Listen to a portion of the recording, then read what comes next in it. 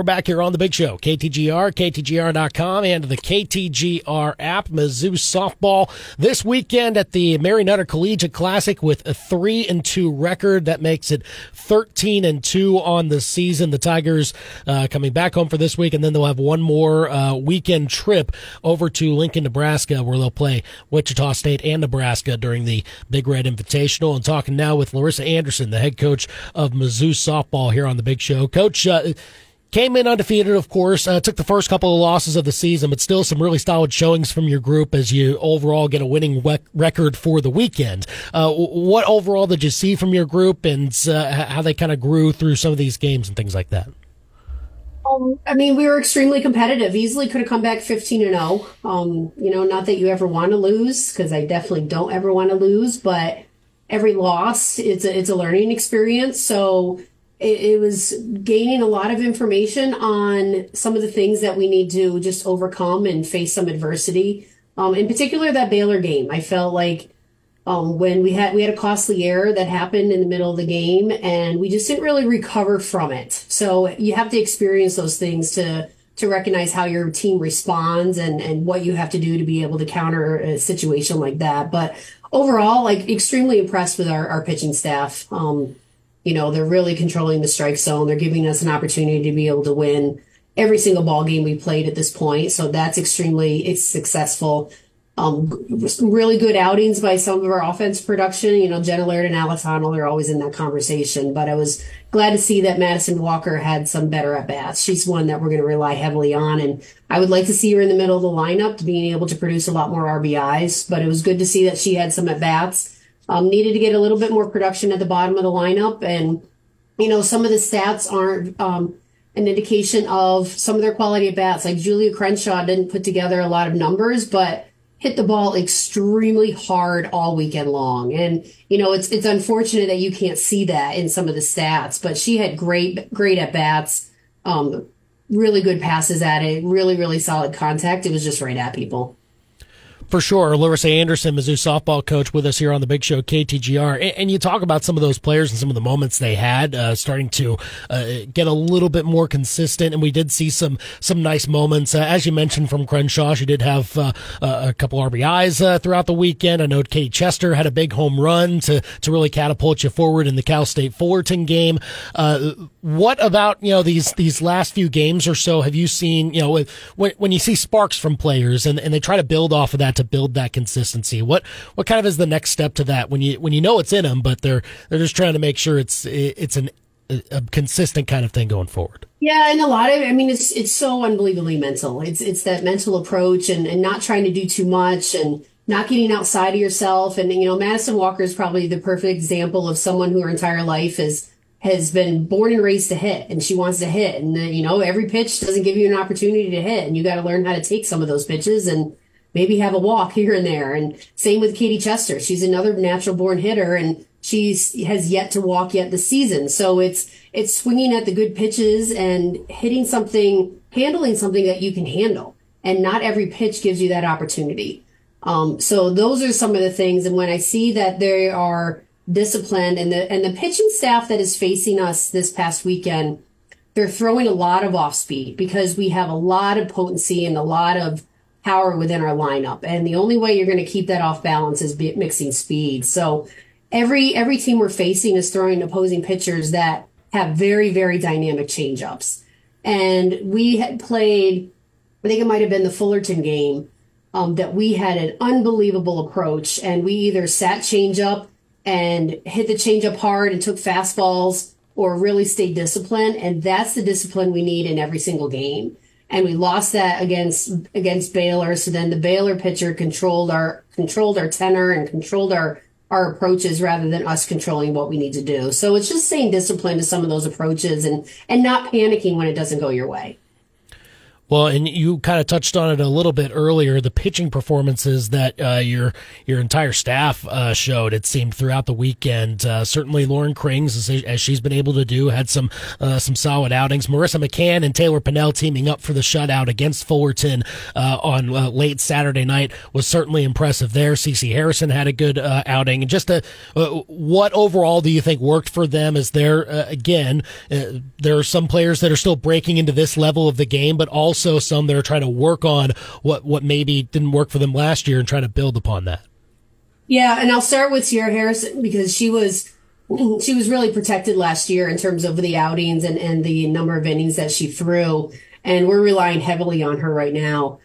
She is so extremely competitive when she's on the mound, and she has great command and control. And what separates Sierra from Krings, and I'll just talk about Krings in general, is Sierra can throw consistently both sides of the plate. She does not live on one side. So it makes her extremely tough for hitters to have an approach against her. She can throw a rise on both sides. She can throw her curve on both sides, and then she has a really good changeup. So it's really tough for hitters to have a plan against her. And she doesn't miss. She's not missing over the heart of the plate, so she's not getting hit extremely hard. And when the ball is put in play, it's making easier outs for our defense.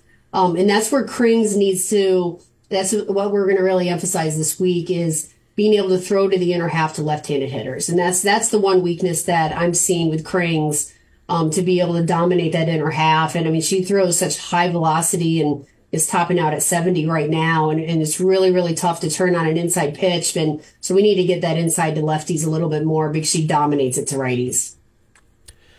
About Marissa McCann and how she's been able to again break in at this level and then take the ball in a game like she did late Saturday or late Friday night and just be able to almost go the distance, but still be able to keep hitters off balance. And I'm sure it's been impressive from what you've seen from her because again, you raved about her preseason. It seems that she's cashing out on some of that.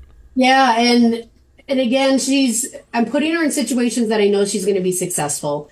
And also, we're going to rely heavily on her. And what was really fun about that Fullerton game is when I told McCann that she had the start, she immediately glowed and a huge smile across her face and was excited for this opportunity. And I didn't anticipate for her to be able to go as deep into the game as she did. I had a second starter ready to go. Lily Witten was ready to go. And I said, I maybe only get 3 innings out of her because it is new and it is a high level of intensity and maybe one time through the lineup. And she continued to go and continue to dominate. And she's able to do so because she's similar to Harrison. She can throw both sides of the plate. Her rise ball was extremely effective. So she was getting a lot of swings and misses on that. And she's got an unbelievable changeup. So when hitters are not getting on time, I'm going to leave them in until they start to make an adjustment. McCann could have closed it out. Like her pitch count was in a really good spot. They were not getting on time, but I wanted Pinnell to experience that 7th inning and what it feels like coming out of the bullpen to close a game. But extremely impressed with McCann's outing and going into that.